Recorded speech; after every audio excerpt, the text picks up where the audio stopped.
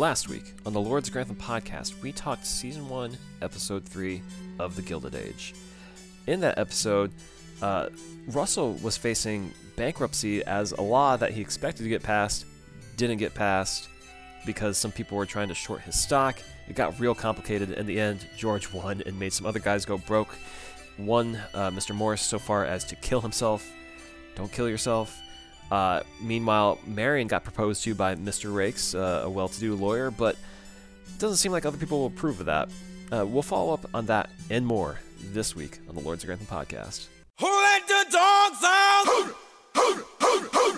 let the dogs out? Who let the dogs out? Who let the dogs out? Well, the party was nice. And we're here. The Gilded Age rolls on.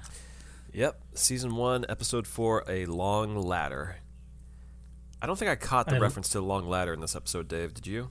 I didn't either. I mean, maybe it's just because it was an hour long. Oh no, it's isn't it what Rake says at the end of the episode? He needed a long ladder to see Marion at the. Or yeah, something about the really social cares? ladder. Yeah, so something here. Listeners, there will be a separate podcast out this week. It's rare that we do the double drop, but the Down Rare. I think this is the first time in history. I think so. But the Downton Abbey trailer dropped, and it's 3 minutes long, and it just deserved its own bit of talking. All things considered. Since last time, I think we spent 20 minutes on the single minute teaser, so we got a lot to unpack. Yeah, and that was in the Poldark era when we could just sort of push things a week. This is Gilded Age. This is week to week. We can't fall behind. Mm-hmm. No, not at all. We got to stay on the ball, stay with it, And speaking of staying on the ball and staying with it, Corey. Yeah. Big piece of news in the Gilded Age. We're getting season 2, right? Yeah, season 2. Oh, 2. Yes, 2. That's how you say it. Now, does that mean all these Broadway actors are going to have to? I think they're just make going to sure their calendars are clear. Yeah, they're just going to hope that Broadway gets shut down again, and then that just clears their calendar for some more Gilded Age. I mean, you just got to think about their checkbook at the end of the day. They're probably like, you know what? I wasn't into this whole TV thing, but then I saw how much money I made, and it's just like, I can live with this. I think they're doing okay. Now, who on the cast was the biggest Broadway get? Because I really don't know much about Broadway.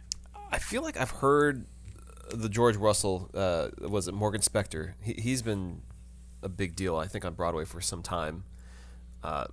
Broadway folks, do not come for me, though, if I'm wrong on that. But from what I understand, though, he's a bit of a big deal. Yeah, he made his debut in 2010 in Arthur Miller's A View from the Bridge, and he's been on and off there for some time, I think. Yeah. Okay. So, I feel like every esteemed actor is on and off theater. Yeah, I just took it here to think, like, I don't know who any of these people are, so they must be on Broadway or something.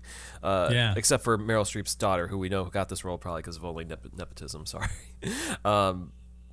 What's it called, though? I think Peggy's father, though, John Douglas Thompson, is actually pretty well regarded on Broadway.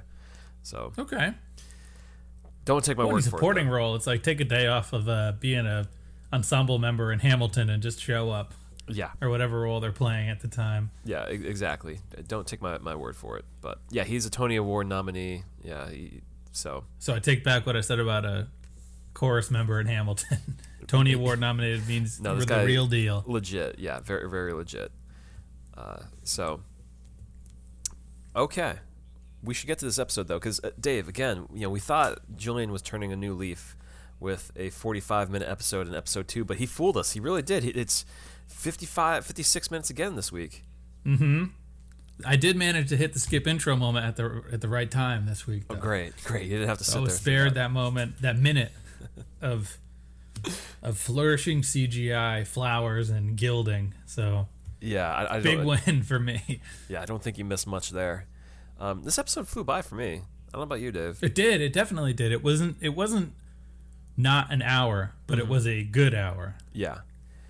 But Julian is definitely filling up time with some nonsense yet again. Well, I don't know if it's fair to say nonsense, but there's a lot of little stories that are going on, and we'll just start with the lowest hanging fruit of all. The most bizarre is at the Russell's house, there is their right-hand man, their Bates type of character, Watson, the bald guy, who just keeps going for walks on his break. And we get a meaningful shot of him staring at some family walking into the house. He's got like some wistful eyes going on, and it's like, what is going on here? I don't know who you are. And there's someone named Mrs. McNeil going into the house? Something like that. What do you think this guy's deal is, Dave? There's too much in the show for me to care what this guy's deal is. Do you think he actually just likes taking long walks? They just pause the camera every time he takes a break while walking? Maybe he's like a pervert. I know. That's what I mean. It's not off the table here. We don't know anything about this guy. We really don't. Anyway. That's all we get from him. That's all that's there. But that one woman like watches him go too, the one who's suspicious of him. I think that's Miss Bruce, I think. Yeah, that's Miss Bruce. And on a more serious note downstairs, we do see Jack trying to approach Bridget. You know, they went out to that show last week where he thought, you know, that could lead to something. She was not feeling it. And what happens there, Dave? She has a past. Yeah. And they really slow roll it out because it's pretty obvious from the jump what her deal is when they start the scene. No, it's so dumb. It's so, I mean, not dumb because it's also, do we have any Julian tropes? Protagonists that are already victims? I mean, I know this is not something that we should dwell on as far as... But from like Downton, you have, was it Baxter, Mrs. Baxter's haunted past and stuff like that. Okay, so we have but that as far as abuse or anything implied, Anna, we know Mr. Green happens, but that's so. But it's just sort of a scene that just slowly walks to the conclusion that you knew was going to happen. I mean, it's something that definitely happens in the real world where this Bridget, she was abused by her father. Obviously, they don't explicitly say it was her father. They cut that out and make it a whisper, but it's pretty clear that's what's going on, and like, sure, it's just kind of a tired, dramatic beat that's like, okay, well, I guess we got to work through this one here. Yeah, she blames her mother because her father was out of control, and this seems too touchy of a subject to have Julian pull the rug out from under us and for it to be something other than what it's heavily implied to be. Right, and my thoughts on this is just that, Julian, you don't have to give a backstory to every single downstairs character. You can make this like 45 minutes. We've seen that you did this already this season. You don't have to make these episodes 55 minutes if you want to. This took up like... Yeah, take a week off. Right. Righteous Gemstones has half an hour a week and they take weeks off from characters. Yeah, yes, Euphoria does the same. Just, you know... but, you know, I respect him giving time to her. She's acting her heart out. Maybe it'll go somewhere. Tough beat there. Yeah, definitely. Let's just keep... Those are the real, like, super short plots, right? Yeah. Well, in our hour-long episode. Moving up the chain here, though. We want to tackle Mr. Bannister and the missing dog, Pumpkin. We can do that. I really enjoyed this bit. But by the way, the other week we were wondering what the dog's name was. My running buddy Julie actually listens to the podcast, and she corrected me that it was Pumpkin. And I was like, okay, noted. I will not forget that dog's name is Pumpkin. It's a long way away from Isis on Downton Abbey. I don't think it's... well, Isis, they're all Downton. They're all Egyptian themed. Yeah. So are these all Halloween themed here or something? Yeah, the next one is going to be I don't know, Black peppermint. Cat. It's going to be seasonal beverages. What do you put in your coffee? Yeah, pumpkin, peppermint, eggnog. Yep. So Dave, what is going on with Pumpkin in this episode? Bannister goes to take Pumpkin for a walk. And this could have gone sour, even more sour, very quickly. What were you thinking when this started? Like, why are we watching this? Why are we watching him take this dog for a walk? I didn't think he was going to lose the dog. What did you think was going to happen? Well, I thought that the horse was going to step on the dog. Is what I thought. Well, didn't we already get that teased in the first episode? Is that like Chekhov's gun in this show? Is just like, will the dog get trampled by the local horse? Julian has a thing against dogs, but he knows that he can't pull the trigger because the world loves dogs too much. That's true. But But so he's got the dog. He's got Pumpkin on the leash. Yep. And then this horse rears up and starts making noise. And Bannister, he's old and he's he gets scared. He gets shook easily. Yeah. And he turns to see what's going on with this horse, and he turns back, and the dog is gone. And they handle it so comedically, where literally it cuts from the horse to him just standing there holding the leash with nothing attached to it. Like, what? And the dog, Pumpkin, gets out of her collar, or his Yeah. collar. Its collar. Do we know what gender Pumpkin is? I don't know, but they need a tighter collar on that thing because they get out of it scot-free. They're totally clean from it, you know? Yeah, and then not Mrs. Bruce, somebody else from, or is it Mrs. Bruce from the, what am I looking for? The Russell house finds the dog. It's just sitting across the street. Yeah, I mean, we do see that Ada is very upset over this. She is so torn Agnes up. could care less. And Agnes has one of the best lines of the episode where we survived the Civil War and then you collapse because a dog is missing. And she croaks out, "Pumpkin." But yeah, as you said, Dave, across the street, Miss Bruce is just outside. And it's like, whose dog is that? They say, "Who let the dogs out?" Who? Well, But Bertha Miss Bruce knows who. They know whose dog it is Yeah. immediately. Right.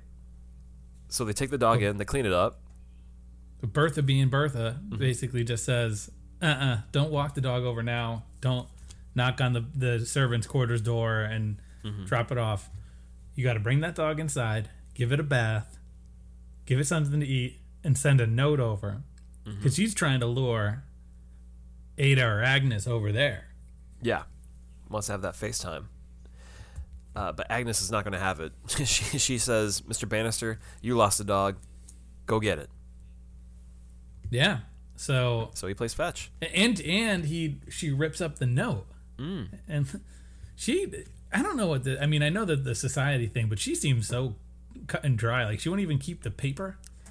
Hey man, old versus new. She knows what's up. That's what the plot is. It really is. But it leads to like one of the best interactions of the episode, where Bannister goes over to the Russell's house, and he's just very curious about how they manage things over there. This is the greatest shade thrown in this show so far. Go in, Dave. Go in, man. They're like, "Oh, can we just show you around?" Because I think, what's the Bannister of across the street? Is that Mr. Church? Yeah, it's Mr. Church. He's like, clearly he's kind of trying to pivot and do what Bertha was going to do, which is sort of show off the house. And Bannister's like, "Oh, I'd love to walk around. I got some time."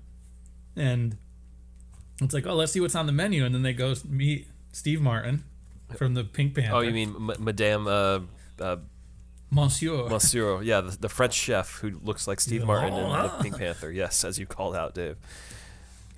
And he's got the menu. Monsieur Baudin is his name. Baudin? Baudin. His name is Joseph, too, right? Joseph Baudin. I didn't see Joseph. I don't just Monsieur. Oh, okay. Just Joseph Baudin. And he's looking at the menu, and he's like, "A chicken soup for lunch? Yeah. I don't know about that." Is that hot or cold?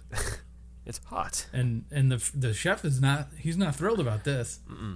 And then every room that Bannister proceeds to go to, he's like, this thing? Right. Oh, this is for shucking oysters. Huh. Okay. So he eating oysters at every meal? That's a choice. Sure. But like you arrange your glasses in a straight line. We do it in a square over here. But I mean, it's a funny thing where Mr. Church is left questioning if he's doing it correctly when, he's just doing it how he knows in the modern way. Doesn't mean it's wrong or right. It's just how he knows how to do it. Yeah, and I think it's that sort of classism coming through where I think Bannister outright says this is the British way to do it. Mm-hmm. And the British way is we right. see later in the episode, Monsieur French Baudin. guy, Monsieur Baudin is like, he's like, "Look, we have a French chef. This is a French chef cooking. Like, you watch what you say around a French chef." So Bannister's living rent free in the downstairs of the Russell House mines. Yeah. Absolutely. The thing with the colored glass, he's like, colored glass? You sure about that? Yeah. How are you supposed to know if they've drinking from it or not? It's like, well, I mean, you just kind of assume. You feel the. I feel like the it's like glass. they just had like Larry David write these scenes where like, really? That? Yeah. And then he goes back and Ada gets the dog back. And she is so happy. She's so elated to have back Pumpkin. Mm-hmm. And that is that plot line. It's the we have to have something that's just silly every week from Julian. You wonder if that's on his like internal checklist, is make a silly subplot. Yeah, it can't be all serious all the time, Mm-hmm. But I do like how Agnes is quick to shut it down, like, from that plot line, let's not have the mutt be a link between the houses. And Ada's like, it's not a mutt. It's a mutt. The dog's a mutt. Well, I don't think the dog is a mutt. We don't know what breed it is. I don't think I mean, does it have to be a certain breed to be called a mutt? Is that a thing? a mutt is like a mix. I don't think a mutt. really? I mean, I'm also not a huge dog person, so I'm pretty sure a mutt Oh, okay. is So a. so then what do you call like a Oh, never. Okay, so the dictionary is a dog, especially a mongrel. right? That's what I always thought. What did you think? They're just called tramps, like Lady and the Tramp. Like, No, that dog. tramp dog. Mutts are my implicate when you have a dog that's like mixed breeds. That's when you say it's a mutt. Yeah, we got it's a mutt. We really don't know what it is. that's what I call it myself. Yeah. But this dog does not look like it's a. This is like a rich person's dog. This isn't some adopt not shop dog. Yeah. But that's it for that dog. Yep. That is it for it. I think of the other minor plot lines relating to the downstairs. I think the last one that's left is well, actually no. There's another small one. Gladys needs a new helper. This gets taken care of because really early on. She's her current lady's maid or maid, whatever, countess or whatever it is. They say what the title is, and then they say about 8 different titles. Took her to a hotel to meet that Baldwin boy. Yep. Which we didn't see, right? That happened off screen. No, we did not see. Yeah. It happened off screen. And this is going to be probably a bigger problem down the line, but Bertha is very invested in controlling Gladys's whereabouts and whatnot, even though she's an adult. It seems like she wants to see her with someone well off, I think, to kind of like further ingratiate their family with the rich people. So she does not appreciate this lady taking Gladys to meet Baldwin in the middle of the day, as they say, to meet up. But so she gone. Gladys is not thrilled about it, and I think her behavior is not going to change. No, and we even get a small moment of Miss Grant. She even tells off Bertha, just says what she did, and just to be easy. But Bertha assesses it correctly. She's like, "You're only talking like that because you're already fired. You're going to collect your pay and be gone." Bertha's saying, "Look, I'm climbing this ladder, and if my family's not in with me, well, then tough, you know what? You better be in line with me." As this episode is called, it is the long ladder. Mm-hmm. And that's when we get the scene of like where they see the dog outside when she's leaving the place. But yeah, want to cross off the last downstairs story, Dave? Now, which one is this? Is this Peggy, or does Peggy count as downstairs? No, she's upstairs, man. Yeah, I figure. Yeah, she's upstairs adjacent. Yeah, Miss Turner. Oh yeah. Did you already forget about that one? No, I didn't forget about it. I feel like I don't know if I would lump that as a Miss Turner plot. What would you call that plot? That's a George plot. Okay. But we already started talking about it. I mean, so it's really simple. Yeah. Julian says, "Look, I'm on HBO. They got a couple requirements of me."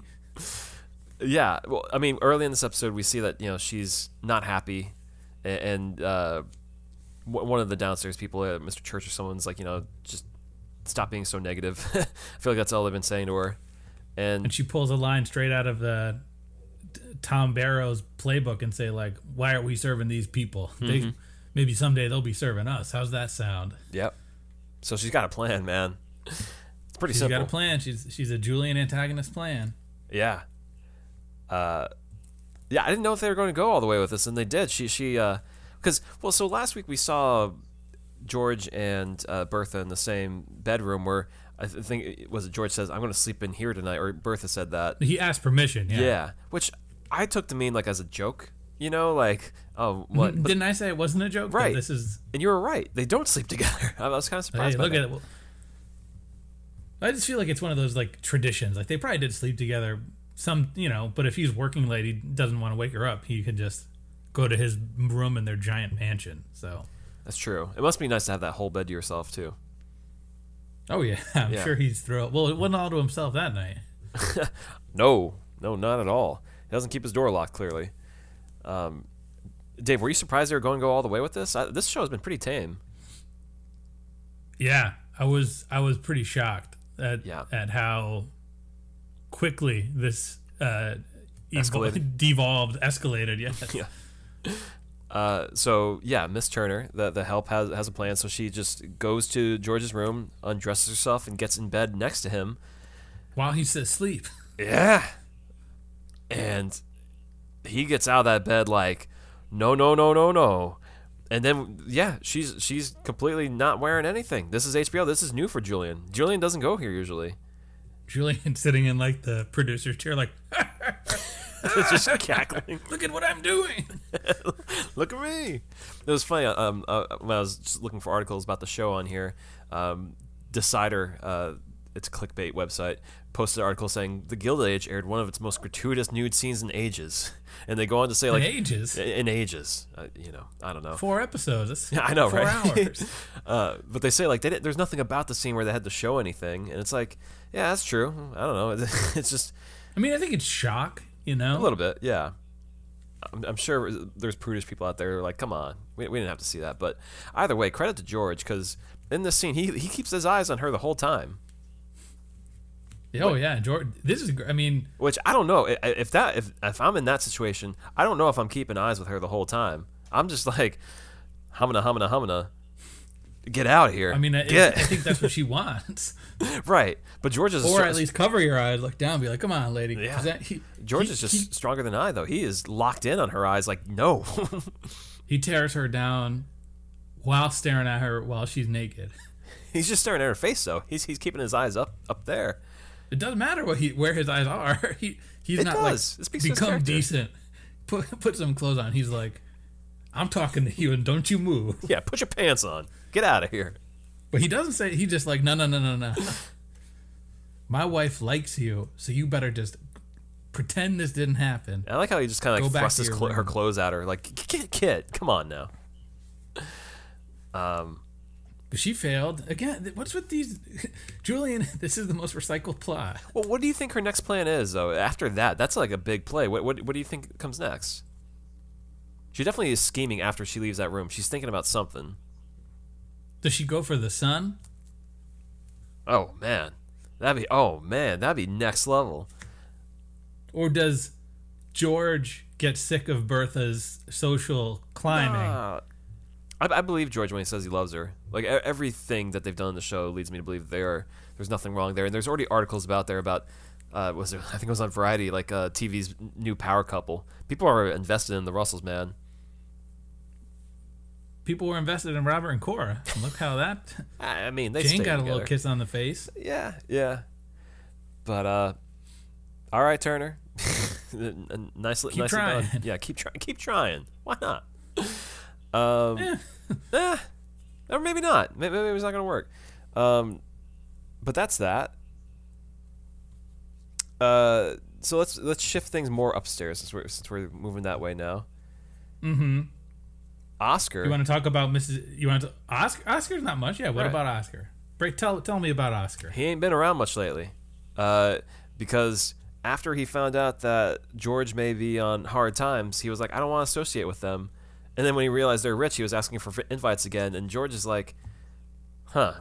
So he talks to his son, Larry, and he's asking, do you think that Oscar only wants to be involved because I have money? And Larry's like, I think he seems like a good guy. But George is like, I don't think so. And Smash cut to me. Yeah, Smash cut to Oscar being like, they won't let me in there. What's going on? And he's complaining to Ada. He's banging on the gate. Yeah. I could have gone and got the dog. I know. I like how he pleads his case to Ada where, I thought they were poor and that's why I stopped associating with them. And she's like, well, I think you're actually in the wrong. I'm on their side now. It's like, Thanks for being the audience surrogate, Ada, on where Oscar should fall or not. Yeah, and speaking of Ada, in that scene, we see that Marion and Peggy are shopping, and they bump into a persona non grata, Mrs. Chamberlain. Oh, yeah, that's early in the episode. Yeah.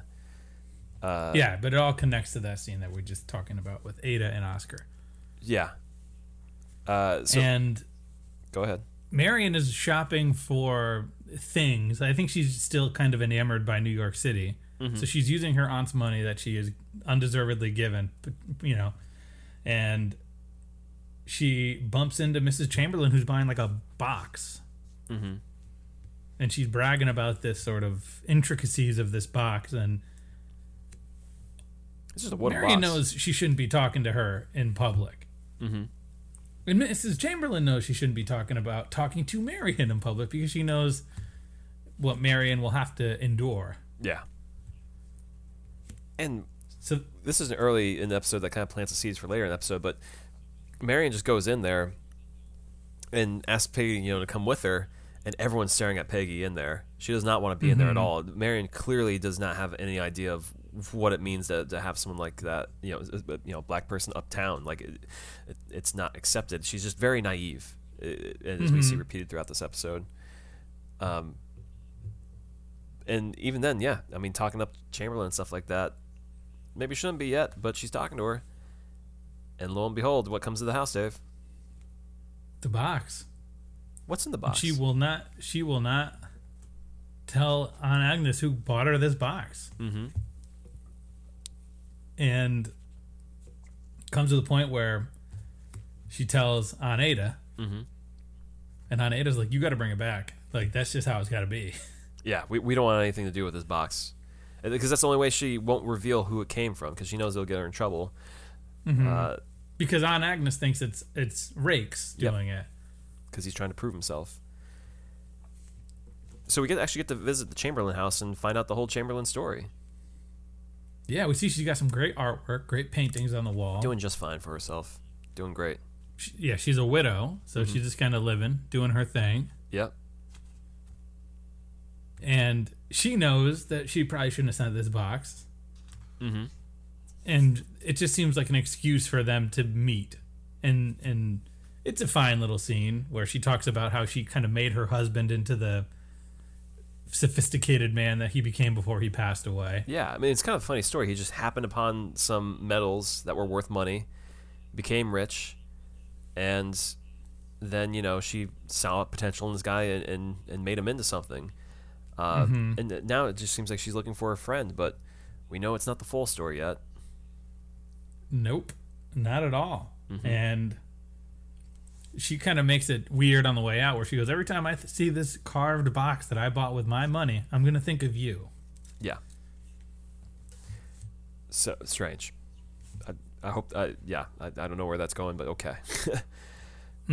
But and then we cut to the scene with Oscar talking about the Russells not letting him in and looking for a wife, and they talk about Mrs. Chamberlain and her whole story is kind of revealed, or rather the other half of the story. Yeah. She was the other lady. They were... For 7 years. Yeah. Mr. Chamberlain was living in sin. He had another woman, and he was with her, and they assumed once they moved to New York, after he was done with the other lady, that they would leave them behind, all these stories and stuff, but people knew. People knew what was going on. People don't forget. Nope. And the child that was born looks an awful lot like Chamberlain. And that's a funny thing, too, because she says when she's meeting with Marion, Lady Chamberlain, that her son is living in Chicago. She kind of like brushes it off really quickly. But they say he went to Chicago because he was tired of the rumors and stuff. What are the odds that we see that character emerge in this show at some point? We got season 2 coming. It's going to happen. It's got to happen. They're spending too much time with this Chamberlain who's not doing anything to move the overall plot. Yeah. But we do... For this not to scope back in some capacity. But we do finally understand why Agnes doesn't approve of her. It's because she represents the new, even though she's like took the money from the old, She didn't get it the right way, pretty much. So Sure. Agnes doesn't respect her. You know, those people climbing up. But that's what's going on with the Chamberlain deal. Now, I feel like we should tackle the Russells before Sure. end with we bringing it back to Marion. Yep. So we see the episode begins with a montage cross-cutting between what was the gentleman who Mr. committed Morris. suicide, Mr. Morris's funeral, and George planning out Penn Station. Mm-hmm. And not so subtle from Julian to be like, "Well, sorry, sorry, buddy, Yeah. sorry, Morris, you had to go." You missed out. So George intercepts Mr. Fane as he's about to go into his like gentleman's club, not like a, you know, like a Prince Philip club with the ladies coming around, but like a society club. Sure. High society. Yeah. Yeah, and he's like, "Look, man, I know I'm not allowed inside, but I'm really sorry about what happened. You know, clearly I didn't intend for this dude to kill himself, and also I feel like we got to talk." Yeah. And they kind of come to an agreement. Yeah. That his wife will help introduce Bertha to the other high society women. You know, get them on the same page, as long as he comes and kind of like works for George, it sounds like.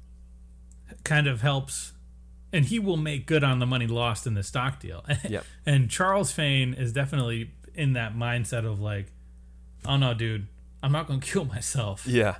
But I accepted the punishment that you put down on us." So he's already kind of kissing the ring. Yeah.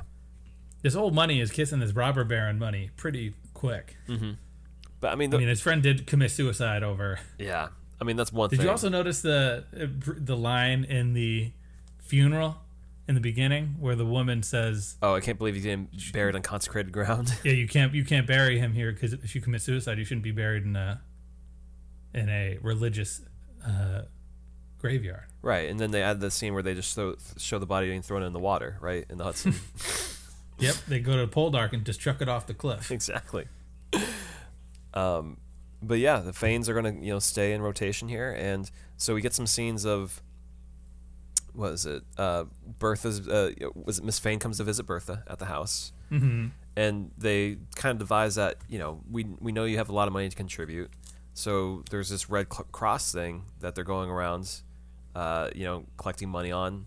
Maybe that's something to get in on, And she whispers into George's ear that, look, there's a lot of fatalities because that old man that's always hanging around George is like, another railroad accident. Right. We got to do something to like kind of shore up potential, risk that we're facing with the deaths around this train here. So that's where enter Bertha says, if we invest like something in the Red Cross where we're helping people affected by disasters, it'll look good for us.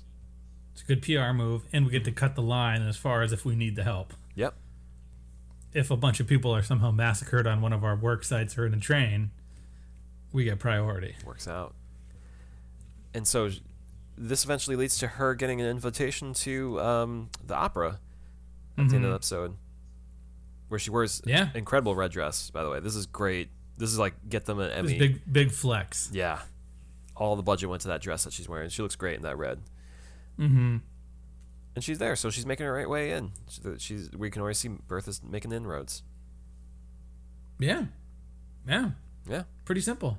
Yeah. Something's got to go sideways here, though. It can't be this clean. But who does it go sideways for? I feel like I don't think the Russells are gonna hit a bump in the road. It's going to be something with the Astors, I think, when they come back. They weren't there this week, but something's got to give there, because I don't think they respect her.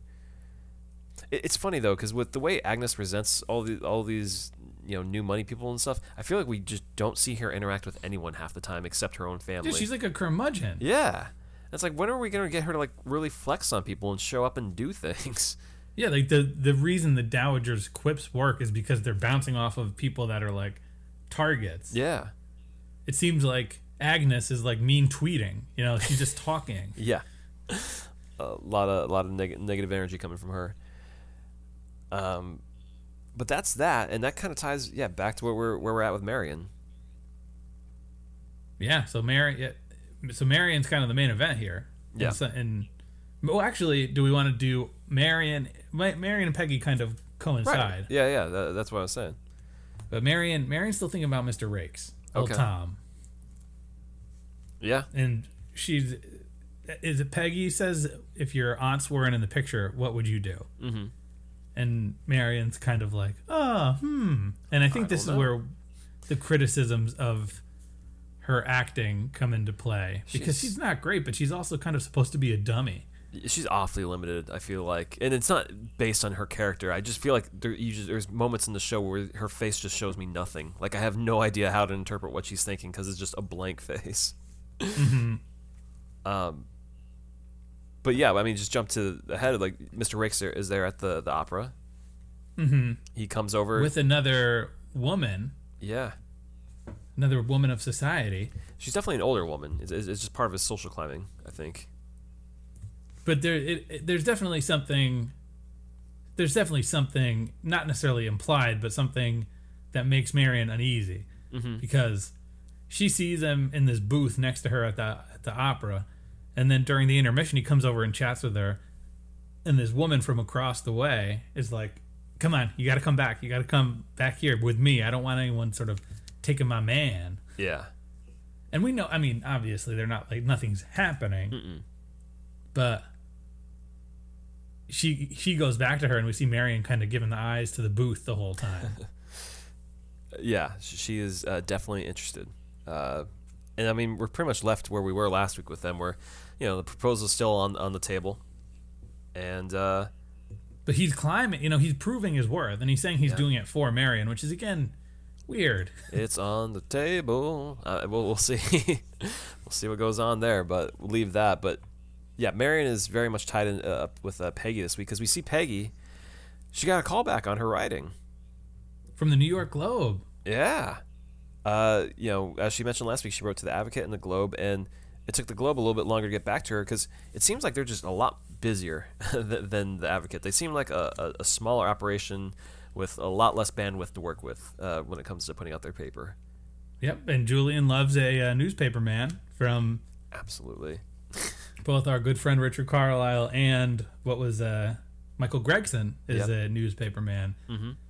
And this is a hunk. She doesn't expect to meet a hunk at the newspaper. Who knew you could get like that jacked from like rolling out newspaper print? He's huge. Was it T. Thomas Fortune is his name? Yeah, Mr. Fortune. No, I guess going into this, I didn't think that I thought it was going to be a white newspaper again. Mm-hmm. And then, Mr. Fortune, I thought this was supposed to imply like the Fortune 500 developed from this or something. Yeah. Some real newspaper. And, maybe I'm just severely ignorant in this subject, but he's just running a DIY newspaper. Yeah. And in comes Peggy, and she's like, okay, who am I supposed to be talking to right now? He's like, you're supposed to be talking to me. Yeah. I really like your work. I run the show here. And they briefly talk about, what is it?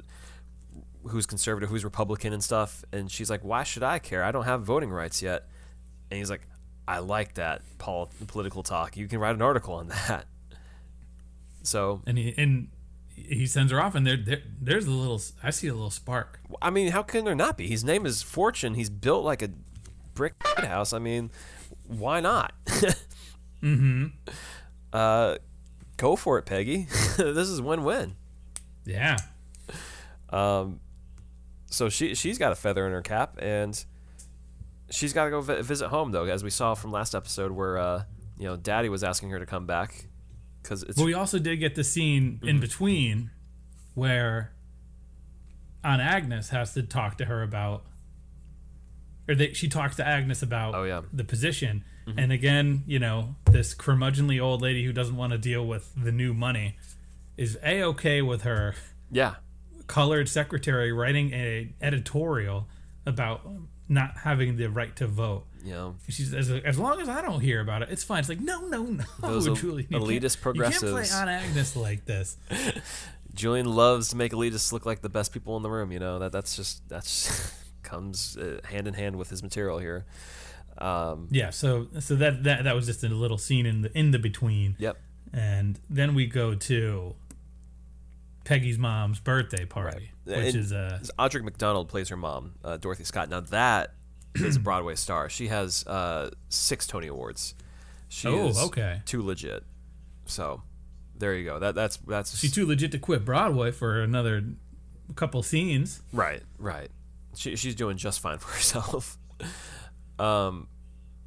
So yeah, she's there for dinner for her birthday, and it's interesting that the way they portray this, because like, you know, and there was an article in the New York Times about this, how so much around that time, the late 1800s, you know, a lot of, you know, black people are coming out of slavery and still trying to make something for themselves. So it's rare to see that at the same time there were some people who were successful in that position.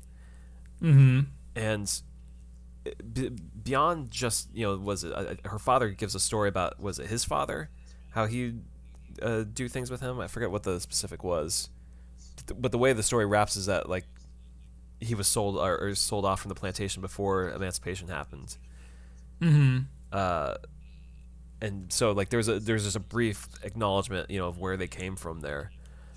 But similar to the other family, it's kind of funny how he's very much thinking about their, you know, societal position and what is a means to bring in money and stuff. He's, you know, very aware of the social stratification of everything.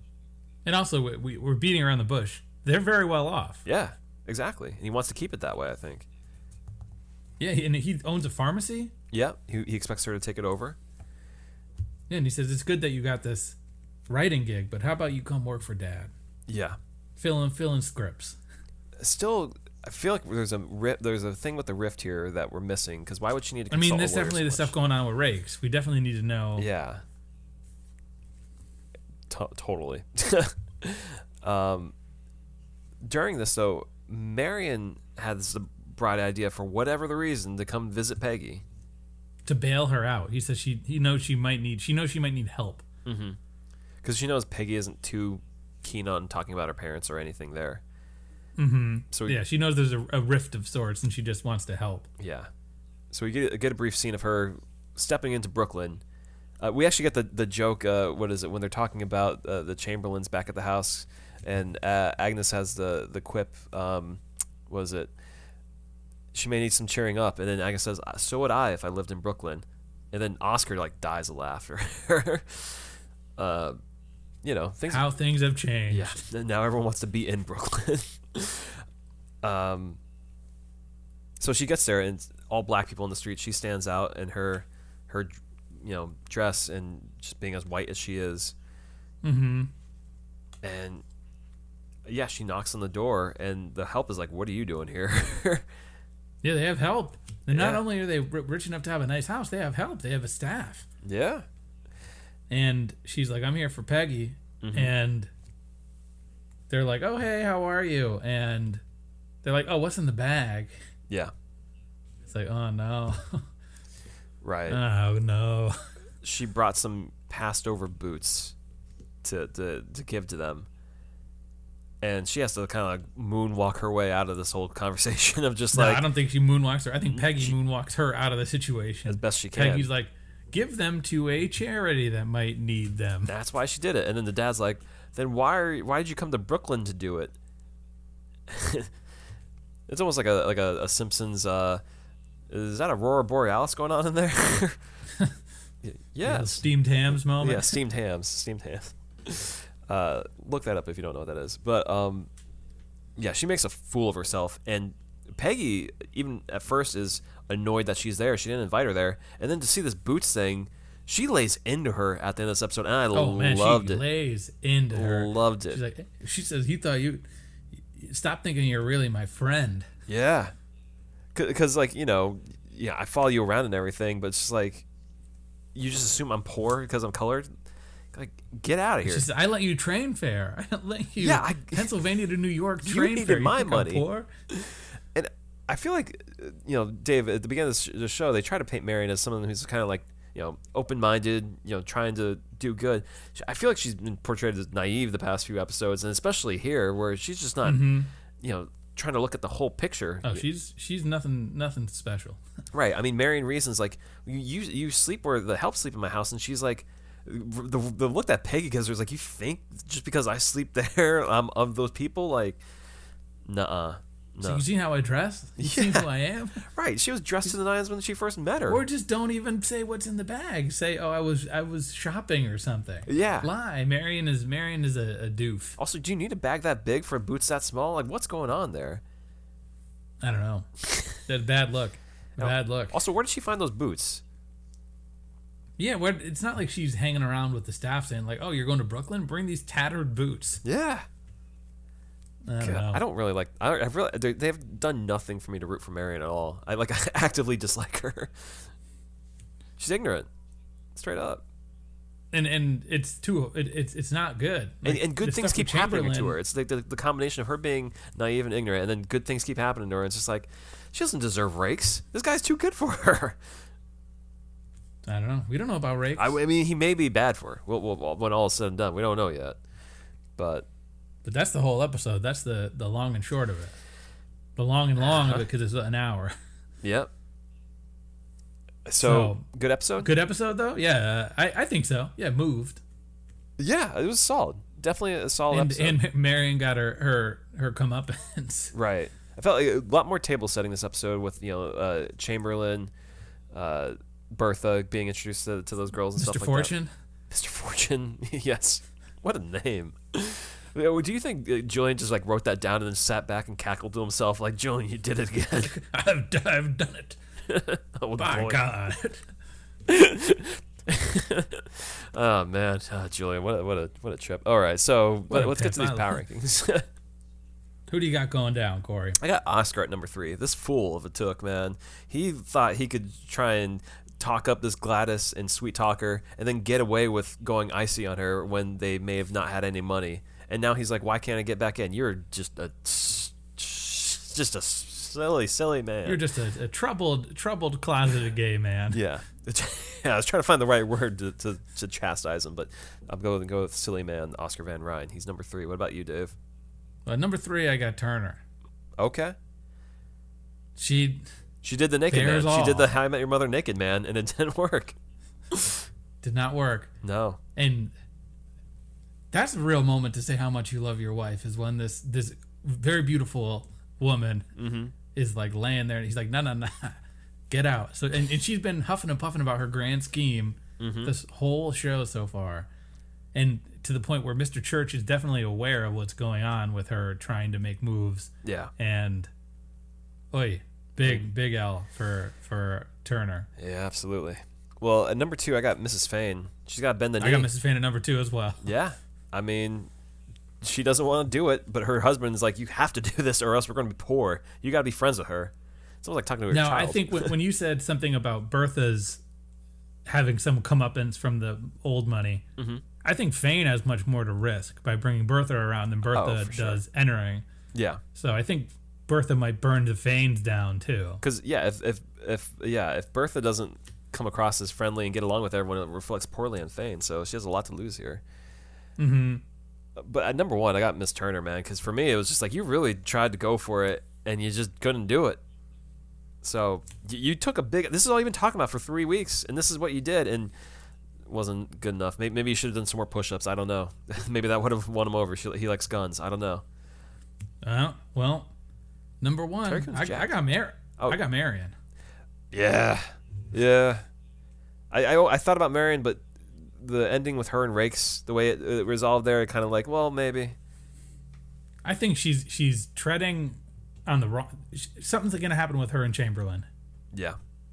She thinks that she's being this sort of self-righteous, people are people, it doesn't matter where the money comes from person. That's going to come back and bite her in the butt. Yeah.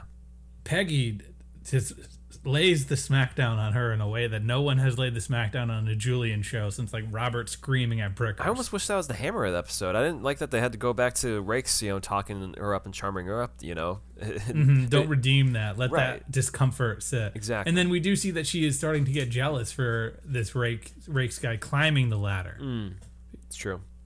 And we don't know where Rakes is, but we know that Agnes is not going to be a fan Yeah, because Rakes is not old money. it's fair. Well, who's going So up whatever for you, she's Dave? thinking, who's going up for me? Yeah. Oh, I got Mr. Bannister at number 3. Okay. Tell me about Bannister. He just walks around. He's like, no, this is wrong. Wouldn't do it that way. This is wrong. This is wrong. Yeah. And then he leaves, and everyone's like, dude. He You knows just something. see all these angry people that are just like, oh man, Yeah. we don't do the forks right. I flirted with putting Mr. Bannister on here, but the image of him just standing there with an empty collar just like stuck with me. This guy lost a dog too easily. He deserves the redemption though, because he goes in and he does the Van Ryan's work. Yeah. Well, number 3 for me, I got Bertha. She's making her way in. She's paving the roads, man. She's donating to the Red Cross, and good for her. It's finally working out, maybe. Maybe. And she hopefully. cuts that promo on Mrs. Grant and says, "You're fired, by the way. Collect your paycheck on the way out. Peace." Yeah. Well, number 2, I got George, Okay.